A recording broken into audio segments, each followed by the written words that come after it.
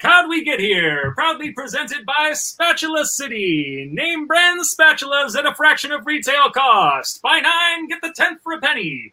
Spatula City. They sell spatulas, and that's all. I am Rylan Grant, screenwriter. Ringo Award-winning creator of fine comics like Aberrant, Banjax, and now Suicide Jockeys, none of which have sold 500,000 copies. The other voice in the dark, the man in the box to the left is... David Avalone, film guy, comic book writer, drunken reprobate. Love it. If you missed any of our previous conversations, episodes featuring comic luminaries like David F. Walker, Matt Fraction, Stan Sakai, Kevin Eastman, John Layman, and many more, our entire catalog can be celebrated via YouTube, iTunes, Spotify, and other purveyors of worthwhile ear cracks. So double on back and check it all out. We are short on time, so I want to get Sean in as quickly as possible. But I do need to say, and feel free to pimp your wares also, Avalone. My book, Suicide Jockeys, is available today via SourcePoint Press at your local comic shop. Nice. It is a bonkers, kick-ass tokusatsu joint. It is, in a nutshell, Fast and the Furious meets Voltron with an extra dollop of heart and soul. It is the most fun I've ever had putting a comic book together. It is going to be the most fun you've had reading a comic book. I know that's a bit hyperbolic, but it's going to be a great time. Go out and get it. It's awesome. You got something to pimp, Avalone? And while you're at the comic book shop picking up Suicide Jockeys, see if they still have any copies left of Elvira Meets Vincent Price. They might not. Issue 1 came out August 4th. I'm going to assume, fingers crossed, that issue 2 will be out September 8th, maybe. Could happen. Anything's possible in the world of publishing. And that'll be going a few more issues. And that's what I got it now. But let's bring in our guest. Here he is now. Sean. King Spawn himself. Yeah, nice to see you guys again. How you doing? Pretty good. Nice to see you, Sean. Good. Happy to be here. Sean, give the kids a quick update on who you are and what you got going on. Sure. Yeah, in comics, I done a bunch of books at Image Comics. The most recent one was Bliss, Coyotes, The Few, Thumbs, and Saints. And then I was working on Superman earlier this year for Future State at DC. And this week, King Spawn comes out from Image Comics, which I'm writing along with Todd McFarlane, who some people know. Did you, Sean? You dropped a name there. I don't know if you want to pick that up. No, I mean, that's the toy guy, right? The toy manufacturer. Toy guy. Wait, there's a new Spawn book coming out, and we were getting right to it. I'm moving things along because we don't have a ton of time with Sean, but I wanted to have him on because you did in fact write King Spawn. It comes out this week. It sold a mind-boggling number of. It sold over 500,000 copies in pre-order, which is that the most ever, or am I wrong about that? I don't know. I get confused. Everyone argues about it. They'll be like, Berserker did, but it's returnable. There was an event book at some point. It's a lot. It's more books than any of my books have sold combined ever by multiplications. Right. Yeah. It's the Keanu range. Let's just call it the Keanu range. And yeah. I mean, it might be if you take King Spawn out of the math, put the three of us together, we might not have sold 500,000 copies of comics. I mean, but I don't know that that's hyperbolic. I think that that's probably pretty close in terms of the math. This is insane, and so it is an interesting moment in your career, and I wanted to have you on to talk about what that's like. But there's a backstory to this that is really interesting, right? Because you and I have known each other since we were like 19. Yeah. You and I were like goons who randomly got put together in a dorm room at NYU for a summer. You were an actor studying at the Stella Adler Conservatory. Nice. And I was a film student who was in New York for the summer interning for Hal Hartley. Right. Which there are wild stories about all that stuff, and you and I just end up in a thing together, and of course we've maintained a close friendship since then, and without ever communicating a desire to one another, we both randomly end up in the comics business right around the same time. Right. I was a little bit later than you. And now we are here, right? Now I have my books and you have your books, and we have hit this moment where you've written Superman, and you just wrote maybe the best-selling book in the history of comics, depending on who you talk to. That's incredible, and I haven't fully processed it, and I don't think you have either. And so we are going to process it here live on this podcast, and so I want to hear what that feels like to you. But then also I want to talk about kind of like, how the fuck did we get here? Like, and like, how does one get here? More importantly, most of our audience, they're creators, right? They're right. Folks with indie books, like we were a couple of years ago, who want to write Superman and want to write Spawn. And so writing day, my hair is like all over I feel like I'm in like good. It's you've gone full Hugh Grant. There's nothing wrong with I'm gonna I apologize for that. But you were writing plays back in the day.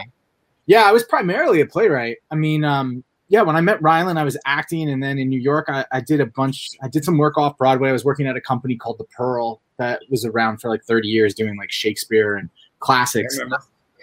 Yeah, it was a big focus of what I was doing. And then I went to grad school for playwriting, and then did some playwriting residencies, and that was my main thing, I guess. And then, in terms of, there's a lot to unpack from what Ryan was saying. I mean, getting into comics was basically, I was running a theater company, and I met Ben Mackey, who ended up drawing my first comic, Saints. I was directing the play that I had written, and we needed animation in it. And so I'd hired Ben to do the animation based off of suggestion. And all the stuff he drew was like these old, like Silver Age Superman comics. And I started asking him, I'm like, do you read comics? And he was like, yeah, I really want to make a comic, but I can't write. And I was like, I really want to make a comic. I can't fucking draw. That's perfect. But it was great. And we were in the middle of nowhere. And so like during the run of that play, we would get together at a local coffee shop, and we literally just started building out the idea for Saints. And then when we finished it, I don't know how you got a comic out to anybody. I mean, honestly, I don't even think I've ever told anybody this. Like 10 years earlier, Marvel had done a talent search where they were letting people like send in comic ideas. And when was that? Do you remember? Was that like 2001? Yeah, roughly around then. It would. I was a part of that too. Yeah. Okay. Yeah, it would have been that one. And I think I sent them my first play that I had written, which was like this hip hop punk rock adaptation of the Oresteia. And it's easy to say I never got a response. Marvel about that submission. Who doesn't love the Oresteia? Come on, that's crazy. I mean, is that any crazier than is the idea for Hamilton? I mean, when somebody said, "Oh yeah, it's a hip hop like rock opera about the life of Alexander Hamilton," I was like, "What? Oh yeah, what are you talking about?" I remember being in New York when the casting notices for the workshops of Hamilton came out and being like, "What the fuck are they talking about?" Yeah, this is absurd. It was also called the Hamilton Mixtape, and I was like, "Wait, what?" Like, and then it was just like, "Yeah, it's Alexander Hamilton. The president's gonna rap," which sounded like the worst, corniest thing ever. I was like, "No way that'll ever work." And there you go. Yes. Good luck with your little play. Yeah.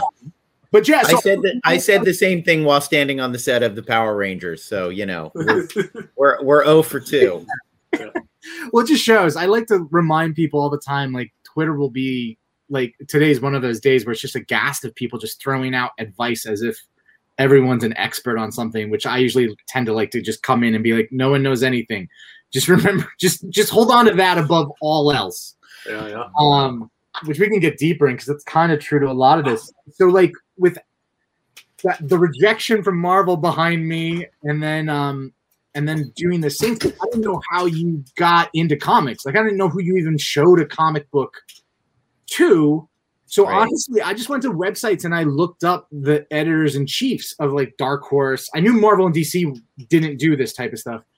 The only person's email I could find was Eric Stevenson at Image Comics.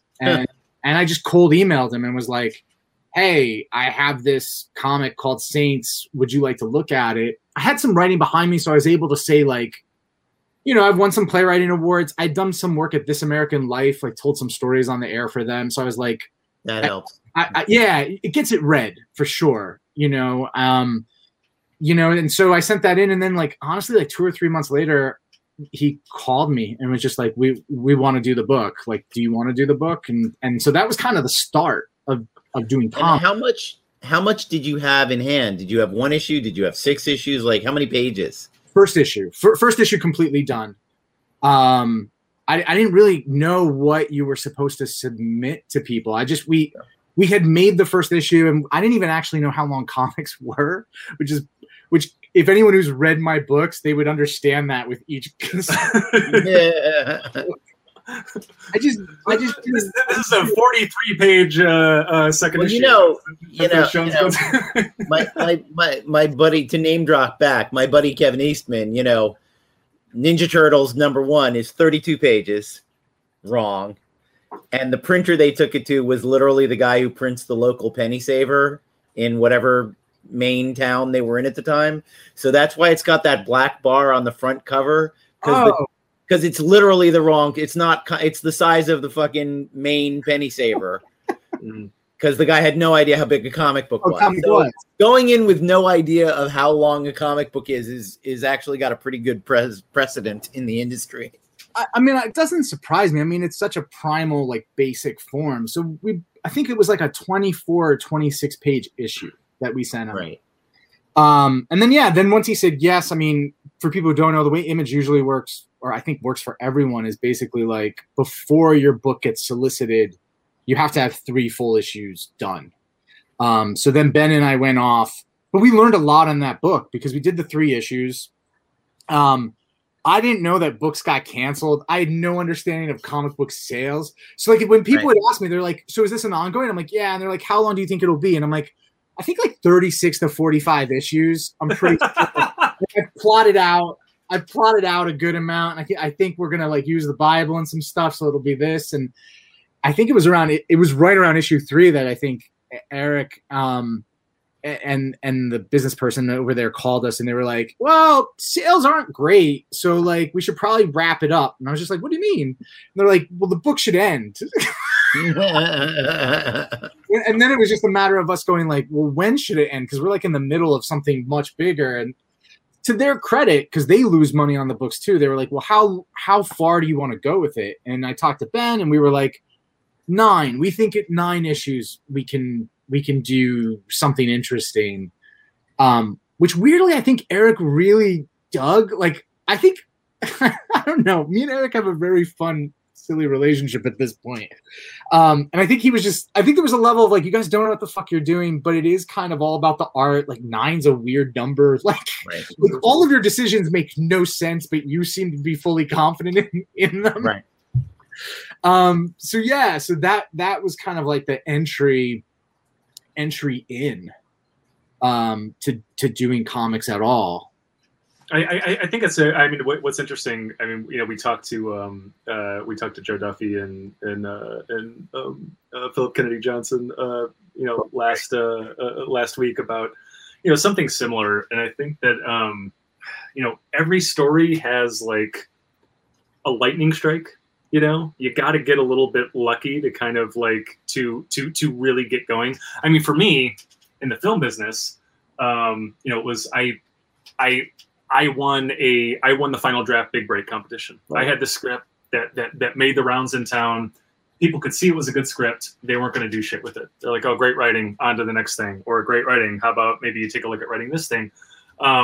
Then finally, 4,500 applicants to this screenwriting competition. And, there were probably 20 scripts that could have been deserving of that title, and they picked me for some reason.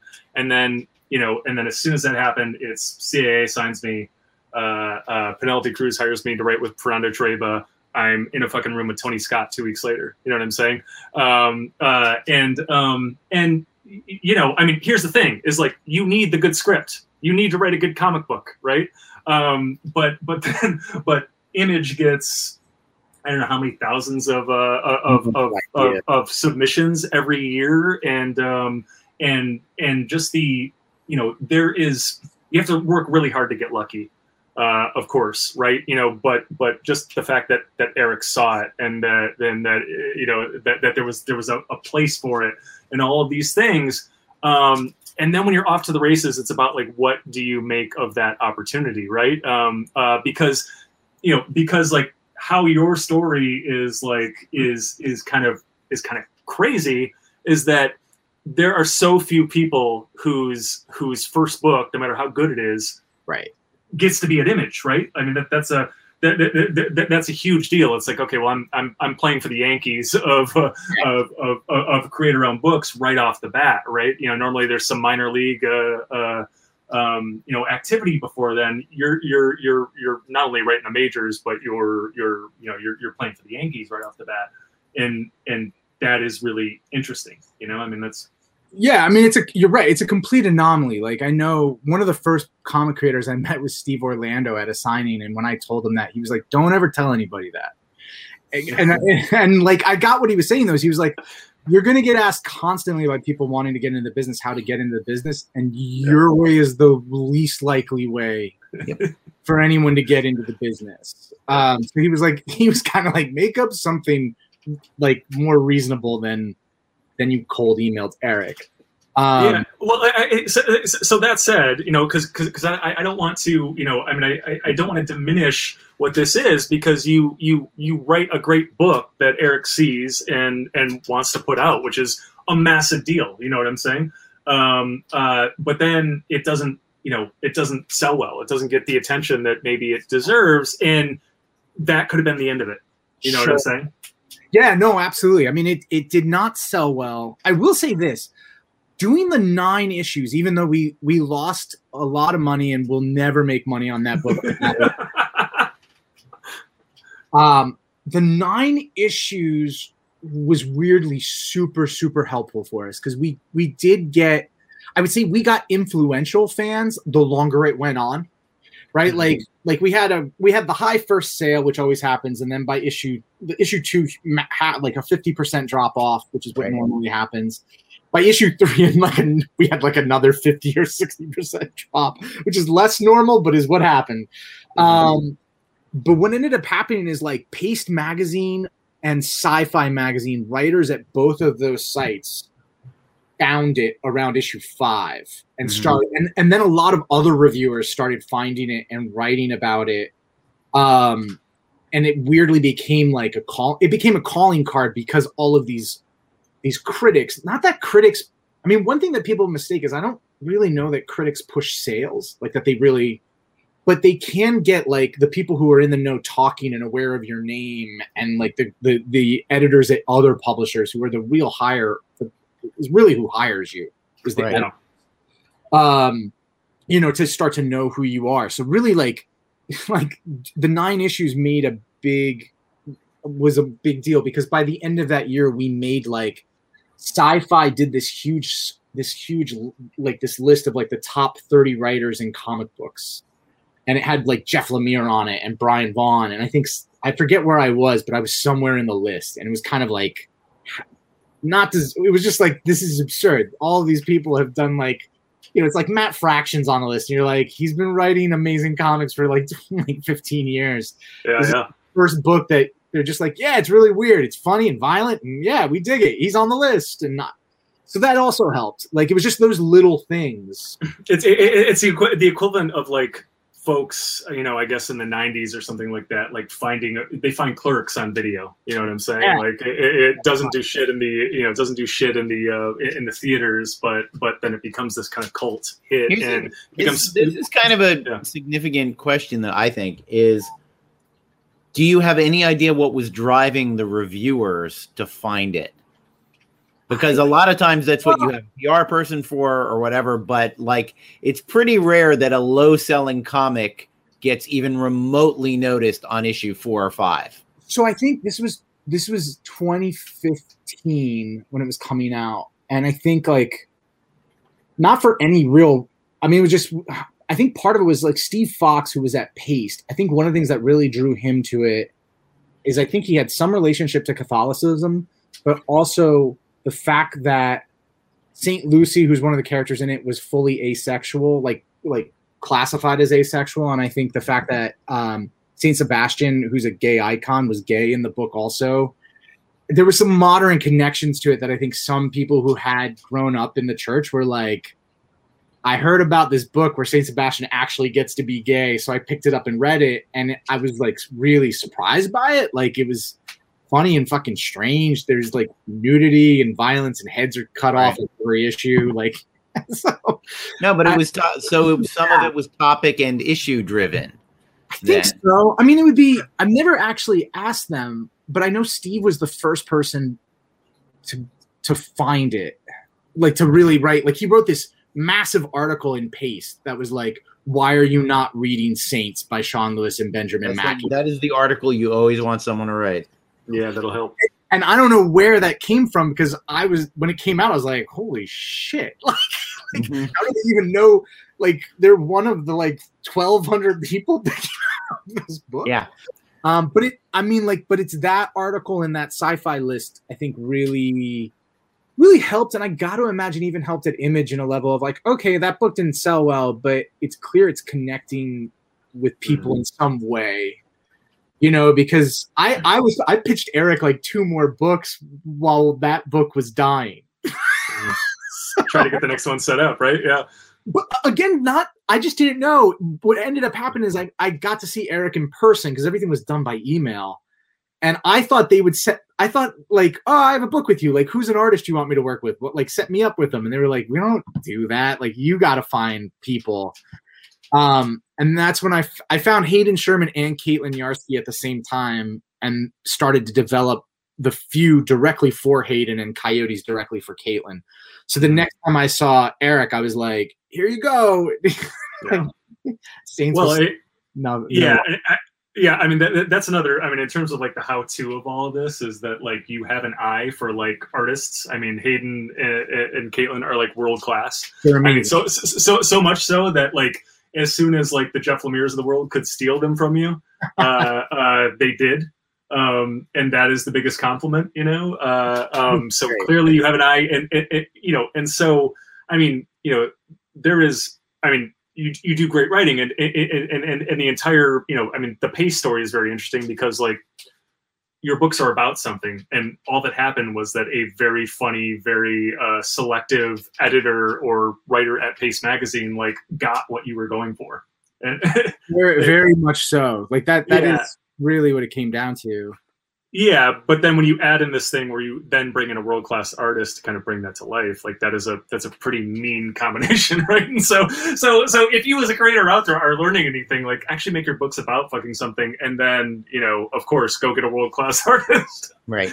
Yeah, it's just as easy as that, right? The art thing I was very like absurdly lucky about. Yeah. They were on. I mean, Rylan knows this story, but they were both. Boom Studios used to have a Facebook page, or still does. I don't know. That was like an artist submission state page. And one night, I just stayed up really late scrolling. And I found both of their art, and I just contacted them immediately. And I'm like, "You guys are both fucking amazing. Like, yeah, let's do a book." And I won't lie, I was like totally anchoring the fact of like, I already have a book at Image right now, so like, legitimate, and like, I think I can get Eric to read it. And actually it's interesting. Saints also, to answer your very initial question of like, how do you end up at Superman and Spawn? Take some time, man, because Saints. So when Saints finished up, I sent it to Jamie Rich, who was editing at Vertigo at the time. Right. And Jamie read it at Vertigo, and I think we had a very short exchange. I think at the he was working under Shelley Bond. And so that got me talking to Shelley. And then, it was like 5 years later, I sent Jamie Thumbs. I didn't send him anything in between. Thumbs was the next thing I sent him. And that led to me getting hired to do the Guardian backups, which then led to me doing Superman. Like, it was a very yeah. Like, for the people who want to do this for a living, living at home, take note of the 3-month gap that it took Eric to answer an email, and the 5 years between meeting Jamie and feeling like it's okay to send him something. Those are very significant numbers, and you should not ignore them. Well, I think too, I think people get really, I think theater helped me with this, like submitting plays.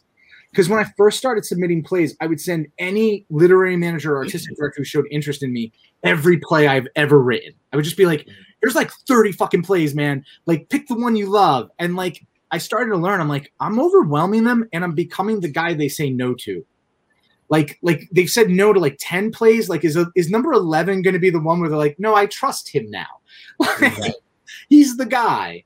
And so I think when I got into comics, I was really burnt out on theater. And so I was like, I can't have this go the same way as that did.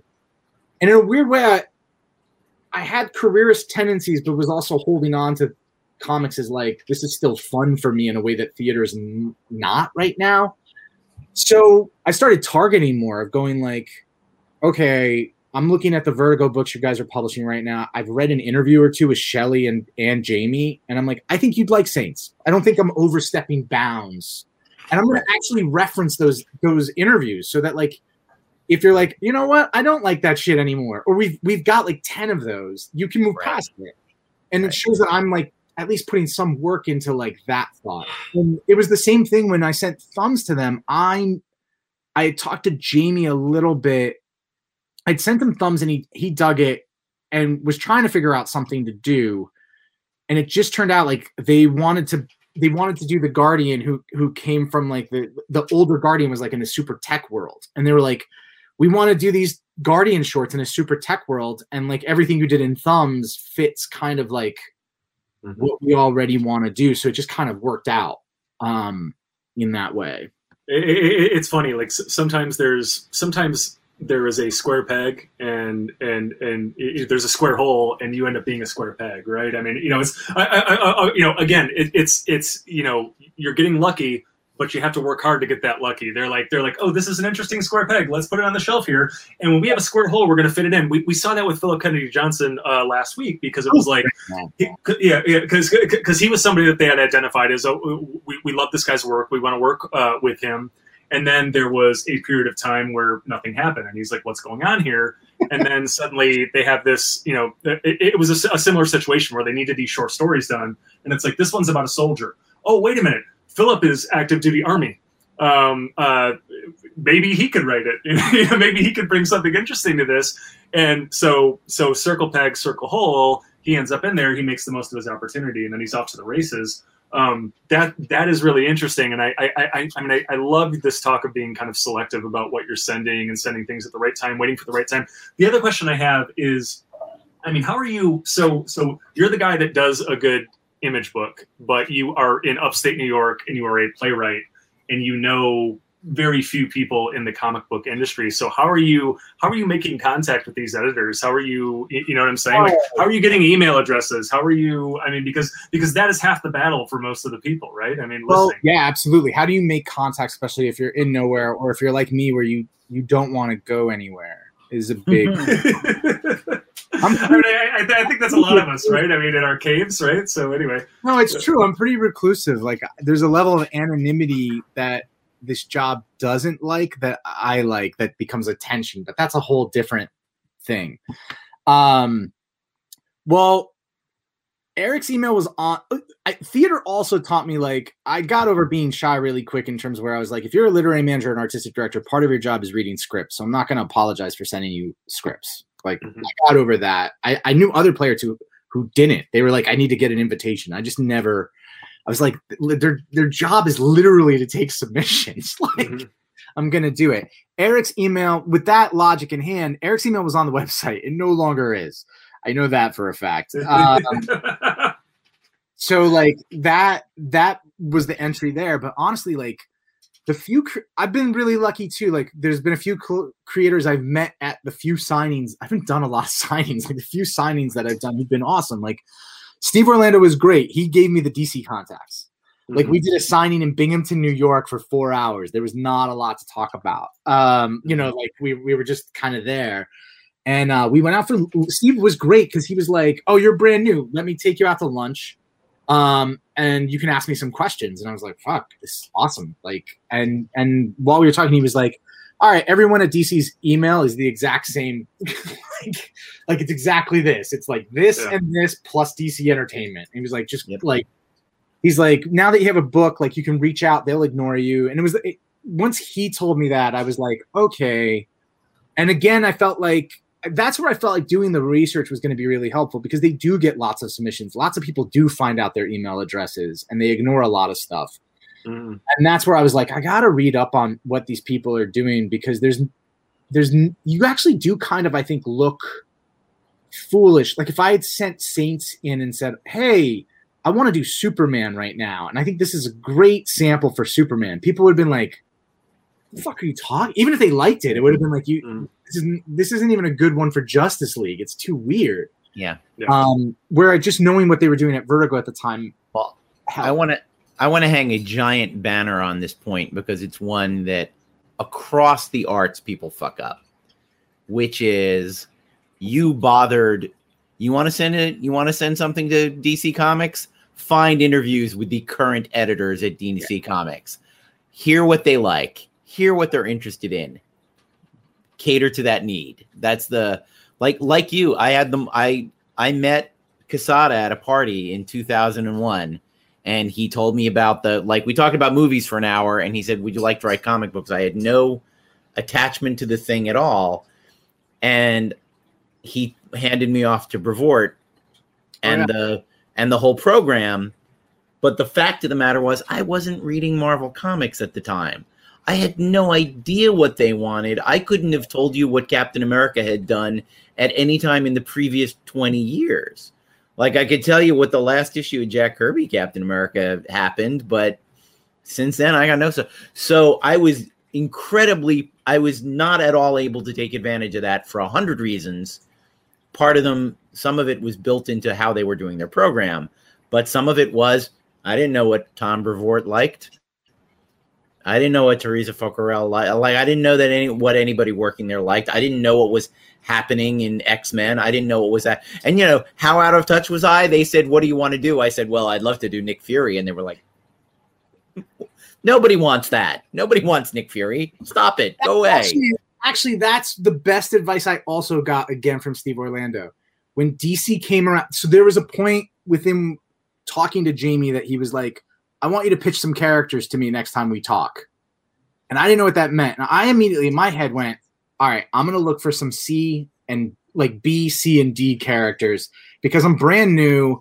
The only thing I'm going to get to do is like Hawk and Dove, right? Like I'm going to find like people they haven't even thought about for a decade.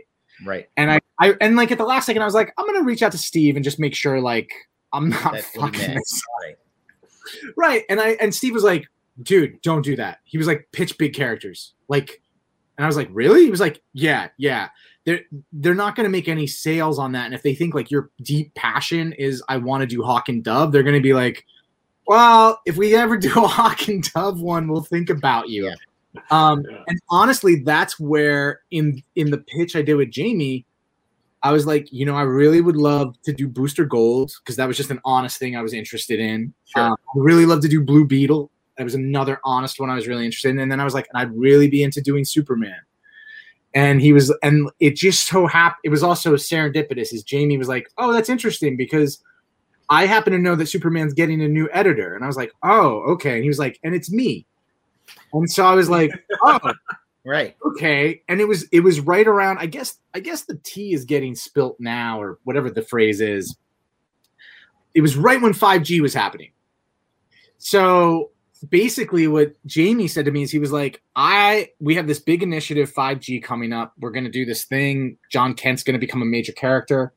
And then he was like, why don't you put together a pitch primarily? Don't worry about Booster. Don't worry about Blue Beetle. Those we have ideas for those. But I've been tasked to bring in 3 people to pitch on Superman. This is a fun story, actually. I don't think I've ever told anybody. Nice. He's like, I can bring in 3 people to pitch on Superman. He's like, I'm going to tell you right now. We have a superstar, like bigger than the world person that is putting a pitch together right now. We have a second person right now putting together a pitch who is like, if a step below or a small step. He's like, and then I was told that I can bring in an unknown. He was like, you can be my unknown. Like put together a pitch and let me see it. And I'll decide if you're going to be the unknown person or not. And so I put together a pitch, spent forever on it, drove my wife crazy. And then turned it in.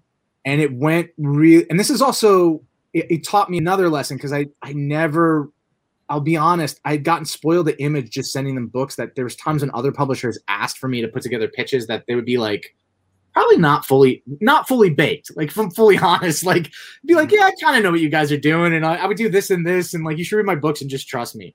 And this one I put a lot more time in, and it actually led to other companies later because of the pitch asking me to pitch them things. There was a short amount of time where the possibility of me doing a very, like, when 5G was going to be something else, there was a point where I was very much in that mix. And then I can't get too deep in it.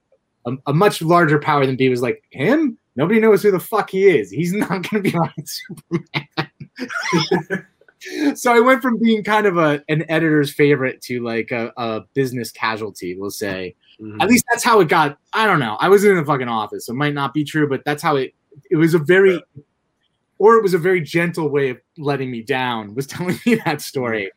But what that ended up leading to is like one of the editors from DC left and ended up at Skybound and started asking me based off of that document. He was like, you can pitch me whenever you want. And when 5G got scrapped and then the idea for Future State came around, Jamie came back and was like, hey, we really liked your pitch. We want you to do Guardian. We have and honestly, the way that also worked out is they had someone for Superman. I still don't know what the hell happened. They had someone for Superman of Metropolis who then left. I think they got hired to do another book somewhere else. And then this, I guess, is a different lesson because it was a tough job, honestly, is my Guardian stuff, everybody's stuff was basically done, at least the outlines and some of the early drafts. And then it was brought to me like, do you want to do Superman of Metropolis? But if you do it, we have to tie it into all of our editorial initiatives and make it connect to every book that's already done. And I was like, there was a part of me where I was like, oh, this could go so fucking bad. Like, this is not setting myself up in a great way, but it's Superman. And so I was just like, fuck it. I did this to have fun. When am I ever going to get to play with this character again? Right. And so then I went in, but I will say it also taught me another lesson, which I think has been helping with Spawn, is I kind of became a problem solver, because then it became me looking at all the other pitches and going and working with the editors going like, okay, if I do this over here, we can connect it to Superwoman, the Superwoman book.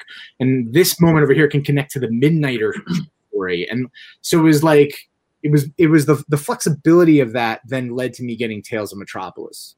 Right. So it just seemed like each thing was kind of working out a little bit. Well, in this, I keep wanting to pull out the big lessons and hang flags on them. And the big lesson here is the pitch that doesn't sell is the building block of the pitch that does. You have no idea. You have no control over that. The thing that Jamie can't say yes to on Monday becomes the reason he circled back to you 3 months later. And as long as the work is solid, it's never wasted. Well, yeah. I mean, every audition is important. It may not be an audition for what you think it is, right? I mean, because right. I've seen this with actors. I mean, I remember, there were actors that when I was doing student films at the University of Michigan, I would see an actor and I would be like, that's a damn good actor, or that person has something. And I couldn't cast them for what I was doing then, or even the next film or the next film or the next film. But there was this actor, Zach, who I always really appreciated in auditions in Michigan. When I got to AFI and I was casting an AFI film, I'm sitting there reading this thing and I'm like, you know what? Zach would be perfect for this.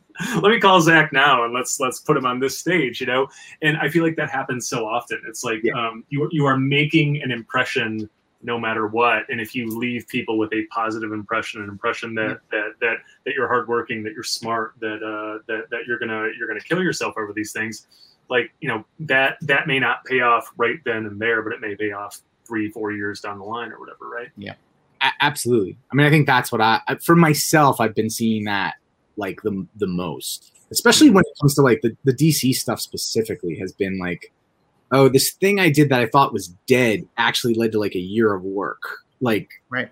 Like I just thought it was like in the abyss. And then it suddenly became like, oh no, we loved that thing. Like you should do these things. And it was like, oh, okay. But yeah. So yeah. And then that's led to the rest of this like really surreal year. Yeah. And that's, and we have reached that step. What's the jump between Superman and Spawn? That's a good question. So I got hired for Spawn last November. It was a very weird process. So I have been working with Todd on a media project a bit. And so he had known me from that, and he's the president of Image. I don't actually know that he knew my comics, or I'm not sure at that point if he did or not. He knew Thumbs. Thumbs opened the door to the media project. So he knew Thumbs really well, and he knew Coyotes pretty well. So there was that. And then he called me one day out of nowhere. Like, it was totally unexpected. And I was at my parents' house, and he just called, and he was just like, "Hey, Sean, Todd McFarlane." What? As happens. Yeah. And like my mom's like shushing me and going like, "Do you have to be on the phone right now?" And I'm like, yes, I got to be on the fucking phone right now. So then I was talking to him. He was like, "Hey, I'm thinking, I wonder if do you have any thoughts on Spawn?" I could, like, sure. What do you mean? He was just like, "I'm thinking about maybe doing another Spawn book. I might do this. I have this gunslinger character. I'm thinking about doing this gunslinger book, and like, you know, the other stuff we've been doing. I read Thumbs. Like, you seem like a good idea, guy. I just wonder if you have any thoughts on it." He never mentioned writing it. So actually, in the beginning, the first phone call, I was like I got off the phone and I called my wife, and she was like, "What do you think?" I'm like, "He might be looking to hire me, or maybe he's doing a think tank, like a writer's room think tanky thing. I'm not sure." We did a couple of those phone calls for like the next month easily. That was like October. And it wasn't until November, I think I finally just asked. I'm like, or no, finally we were talking on the phone in November, and we'd had these. And honestly, I was tripping out because like every time I got on the phone with Todd, it would be like a 2-hour comic education. Because we would start talking about Spawn, then it would spin out to like, you know, when I did Spider-Man, and, you know, variant covers do this to the market. And I'd just be like, well, I can't even handle all this information. Take notes. Pretty much. And which I can also get to, and working on the issue by issue, it's been like my most definitive, I think, comic education.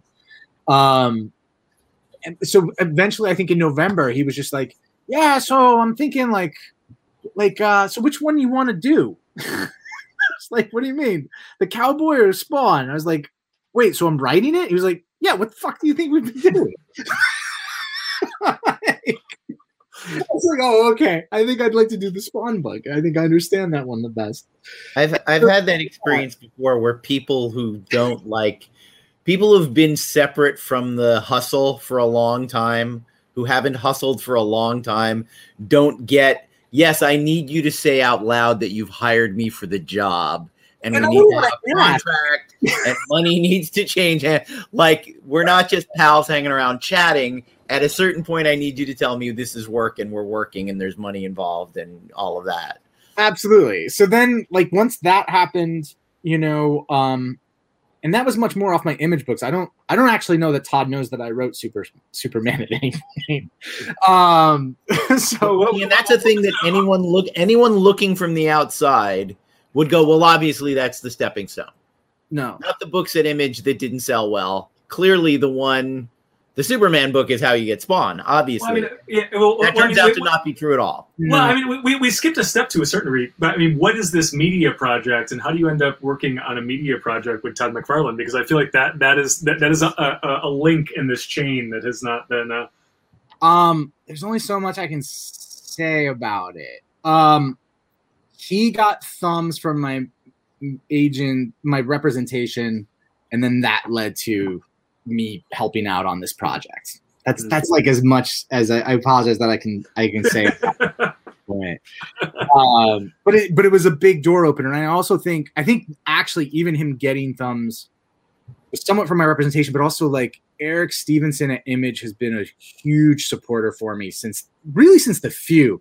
Eric really loved The Few, which was my second comic. Like, he went out in a couple of interviews and would say like, "I think The Few is like one of the best books we did this year," and that helped a lot. Sure. And it also, like, we grew in a relationship. So I also think I think when the expansion of this world came around, I would be shocked if Todd didn't at some point ask Eric, who are some people to look at, and Eric saying like, "You should look at Sean. He's interesting.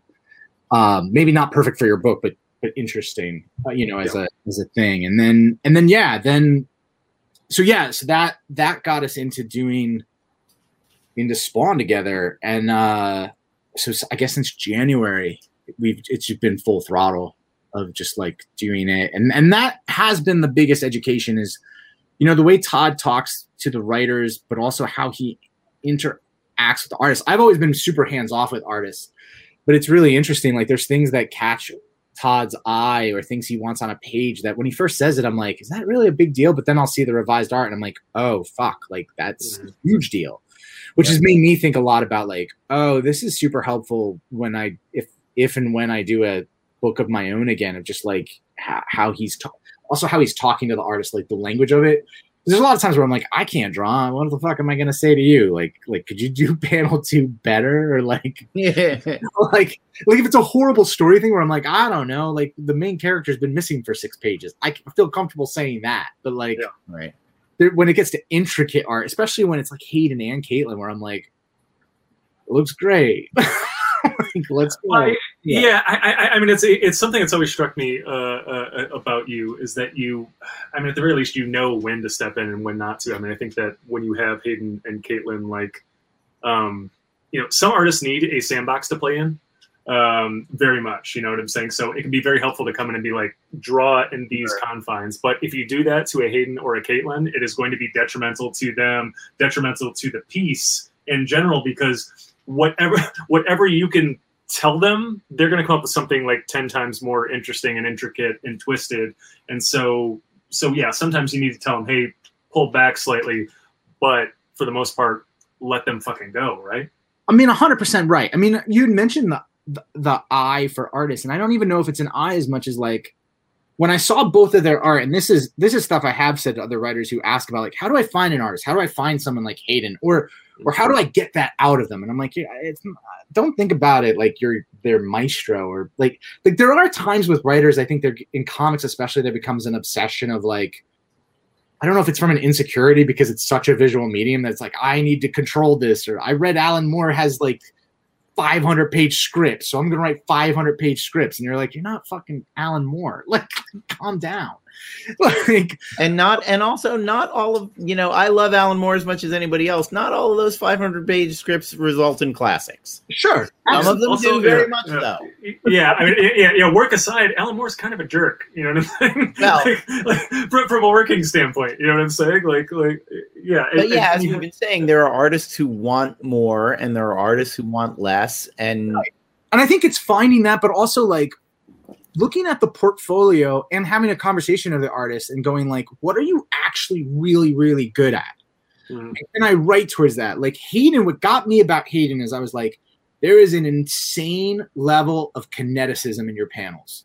Like they literally feel to me like they're moving. Like there's always energy. So like, I'm going to write that. And that's why the few, like when people ask me, they're like, the few's like really quiet. And I'm like, when you have that much energy in the panels, I don't think you got to talk a lot. Like, I think there's a lot of motion happening. So I'm going to let him do it. With Caitlin, there was a level of her layouts, and like, she can do so much with the eyes of characters that I was like, there's monologues I don't necessarily need to write, because I think we're going to get it with a little bit of narration or a line, and like the close up of that person's face is what is going to sell it. So I think I just would encourage people, like, it's the best books seem to always come out, at least in my experience. And this is happening with Spawn, because me and Javi's fucking amazing. Like, people are not ready for what Javi's going to do. Like, it's insane. It's insane. But I think what's good is we've hit the same rhythm as I feel like Hayden and Caitlin and I did, where it's like, we both have ownership of the book. You know, like that. I think that's always how it felt with the Few and Thumbs and Coyotes and Bliss, is like, it was never like, oh, this is my book and they're facilitating it, as much as like, what can you, like, people ask all the time of like, Bliss is so, like, this indie book I do, Bliss is crazy. Like, there's these like sea gods and turtles. Like, what made you decide to write that? And I'm like, Caitlin told me she wanted to draw turtles. I should introduce her to Kevin. Like, it's true. Yeah, that'd be a fascinating turtle book. But I think that's the kind of thing I mean, is like, I didn't immediately go like, what the fuck are you talking about? Like, I'm writing this grounded drama about addiction. It just became like, I think you're amazing. Like, can the book get better if I lean into what you also want to do? Mm-hmm. It's been the same with Javi, is like talking with him and seeing like pages he had done on Batman and like some of the things he's really strong at, that I'm like, let's lean into that. And then also hearing from him things that he's a little scared of or like he's wanting to do in action and going like, fuck it, let's lean into it. Like if we're, let's fail big together. Well, and you never go wrong, you know, particularly if you have the right kind of collaborator, bringing them into the process. And I think a lot of writers will sit alone panicking, not knowing if they did something right or wrong. I had a 6-page sequence that I just wrote, and I just wasn't crazy about the setting of it and how it worked in the pacing of the story. It just wasn't crazy about it. And I sent it to the artist who's drawing it, Dave Acosta, and I said, this scene's too long and it's in the wrong location, right? Just tell me that. And he's like, yeah, no, get it somewhere easier for me to draw, for one thing, which always funny. But it opened the door to a whole different kind of sequence. And the sequence is mostly still the way it was, but it's now happening someplace so much funnier and more thematically tied to the book. Because I was just like, this isn't. But I think a lot of writers don't want to give an artist that kind of input. It's weird to me. Like I actually think it's great when you start editing each other. Yeah. The books get way better. Yeah. That's the main thing I would say. And I think it's just ego that makes people go like, well, they said a note. They gave me a note on my writing. I think they hate the book now, where it's like, they're working on a fucking book with you. They don't hate the book. Right. like, so it's just weird to me because I'll hear people talk like, or often a lot of times it's like, I'll hear from other artists that I know who are like, yeah, I'm working on this and it's just been frustrating. I'm like, you're a great artist. Why is this frustrating? Like, what's the deal? You know, that it's, I think you have to get to that. And also I think like some writers can also get, I'm just shitting on writers. I don't mean to, but like we're all writers here, so you can do that. Yeah. Shit away. Also, like their expertise is the visual, right? And there's times where I'm like for me, I've learned that writing a great fight scene, it's better for me to tell them tonally and emotionally what and base action what needs to happen, as opposed to like panel 1 punches him in the jaw, panel 2 the jaw drops open, because I'm trying to picture in my head and I'm like, it's so fucking clumsy and it just looks like movies I've seen. There's nothing original about it, where it's much more interesting if I'm like, Spawn's proving to everyone that he can murder them in a second. Like, and Tavi will be like, okay. Like, that means something to me. No, I've said the same thing multiple times. The only time that I've ever done Marvel style has been on fight scenes. Yeah. You know, and the first time I did it, I was writing a funny animal fight scene for a book that was literally going to have layouts by Kevin Eastman. And I was like, what am I even fucking thinking here? Let me just tell Kevin Eastman the dogs and the cats fight for 5 pages. At the end, this character's down, this guy's climbing through a window, and these 3 are standing triumphant. Get me there, and I will Stan Lee some quips in once you've drawn it, and it's going to be fucking great, Jack. It worked pretty good for Stan Lee and Jack Kirby. Right. Yeah. Well, no. Yeah. Same difference. I mean, I remember writing production drafts for Clayton Barber, who was the fight coordinator on Creed, you know, that single shot scene in Creed, and he was the fight coordinator on Black Panther, and I have never written more and then they fights in a script, you know, than that, you know, because it's like, what am I gonna tell this guy? Well, and also just like you know, you see it in drafts all the time, and you see it in spec scripts all the time. But I'm pretty sure I saw a Bond shooting script once. And it literally was like, Bond puts on his skis, spectacular ski chase, roughly 12 minutes. Bond takes off his skis at the bottom of the mountain, because they know the director and the second unit guy and the stunner ranger and Roger Moore or whoever are going to stand on a ski slope in Switzerland and go, could you do a thing with that tree over there where you do? Yes, great. It's like, so why are you describing a mountain that doesn't exist anywhere in the world? You know, a set of circumstances that are completely random, when a bunch of highly trained guys are going to get together in a room and go, here's the best way to do all of this, you know. And it's also, and I would say this is, you know, before we end up, the sort of the last thing for writers, the last piece of advice is know what's important to you and know what's not. Yeah. You know, not every creative decision you've made writing a script is 10 important. Some of it is like, yeah, I don't give a shit if that, where that happened. You know, fairly frequently I will write Dave Acosta and say, should this happen in a shopping mall or a parking lot or a forest? I don't give a shit. It doesn't affect the storytelling. what do you most feel like drawing this week? And if he says forest, I'm like, great, happens in a forest. I will write a forest. Well, it also will make you much happier. Like you won't lose your mind as often if there's a level of like. I think the importance thing is good. I will say too, like anyone who wants to work with a big property, you are not in control of it the same way that you are. You get notes from way more people, and the notes you can't get away from the notes. like you have to deal with them. So like that's a thing like that I think is better to get used to. Like I think that order of what am I willing to fight for, or needs to happen for the story, especially if you end up working at a DC or a Marvel or a large piece of IP, because you're gonna get fired if you're just fighting on every change or comment or note. If you just start going like, well, on page 3 in the panel, you asked for it to be a square and I think it should be a rectangle, like you're fucking done. Like there's nobody who has the time for it. Yeah. And also like you're probably not having the right, you're not concerning yourself with like what am I really hired to do here? Yeah. I think you should ask yourself that. Like if you're doing an indie book that you created, it's like it's your passion. And if it's like I think I'm paid like no splash pages ever, like or whatever. But if you're doing a big property, then I think it's you got to ask like they hired me to accomplish what for them. Yeah. The Tom Lennon and Ben Garant, the screenwriters who are also the Reno 911 guys, have a great book on screenwriting. And they're like, you're a building contractor. And if they ask you to put a toilet in the middle of the living room, you are within your right to say that is unconventional, and here are the reasons why people generally don't like a toilet in the living room. But if you want me to put a toilet in the living room, I am fucking excited to put a toilet in the living room because that is an avant-garde choice, and it is my gig to make it work.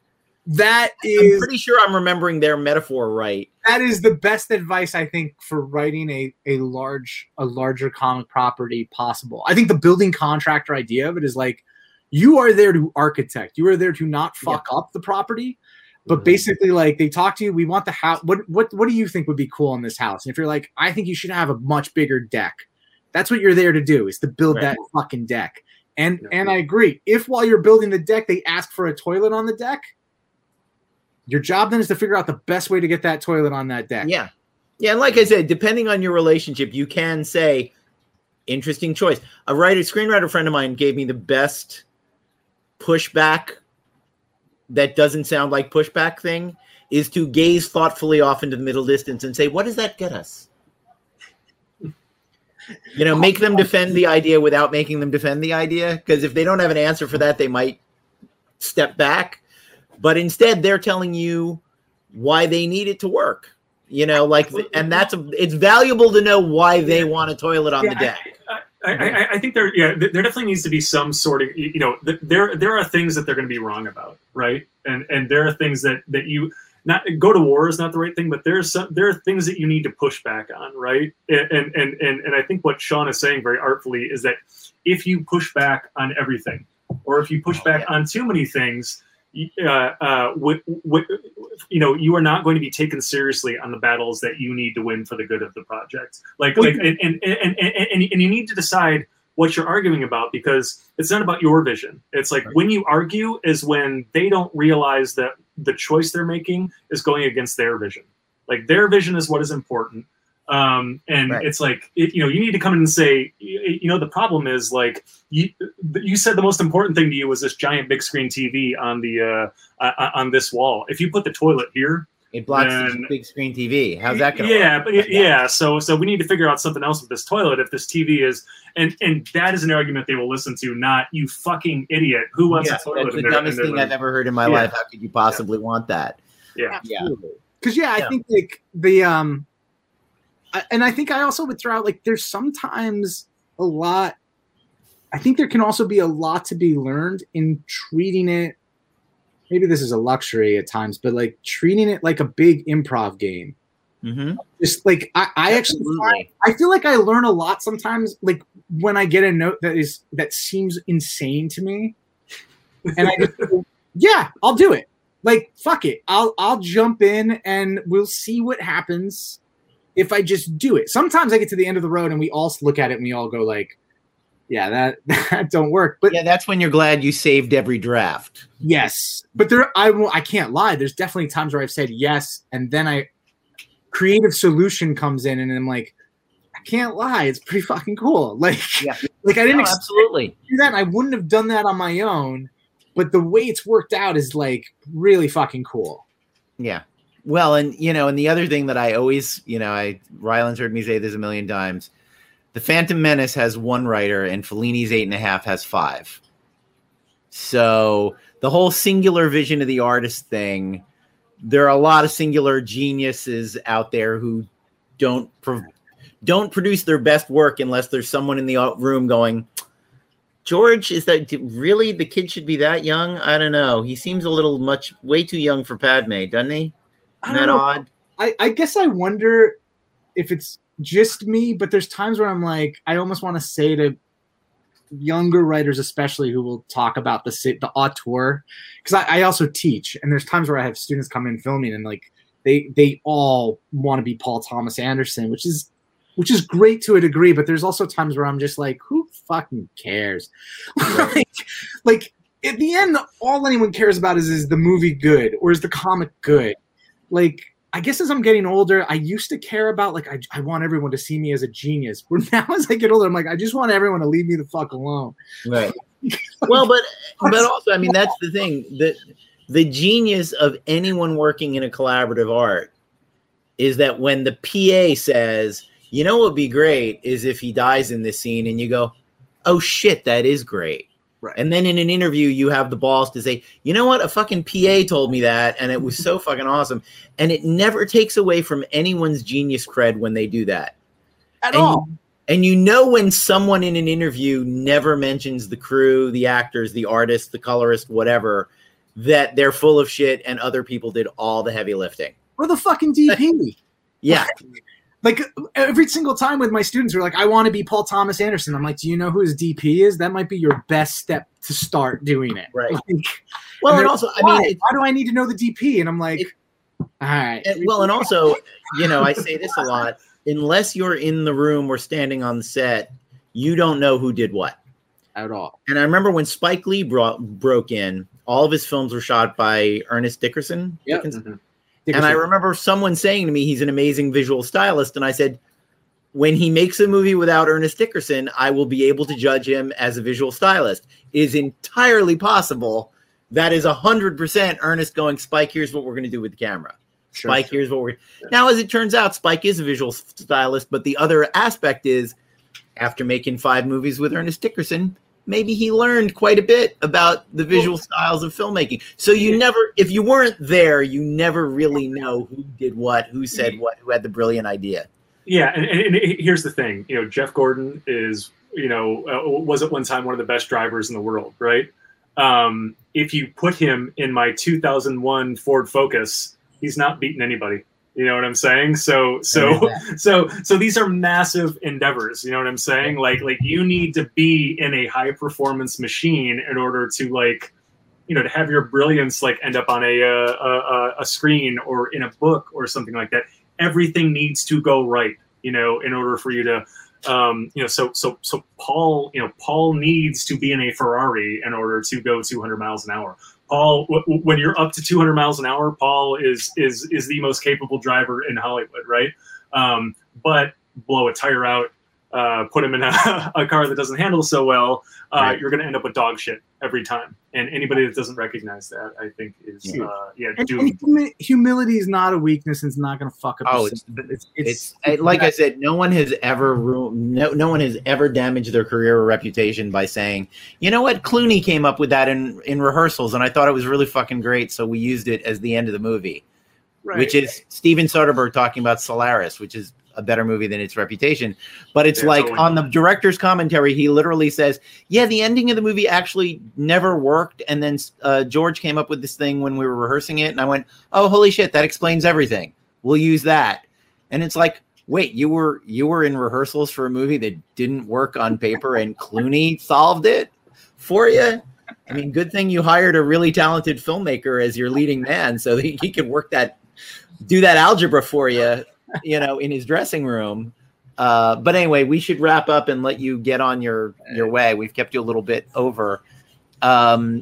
We always end with what are you doing and where can people find you? When is King Spawn Wednesday on stands? Okay, so today when this airs. Yeah. Oh, today. Yeah.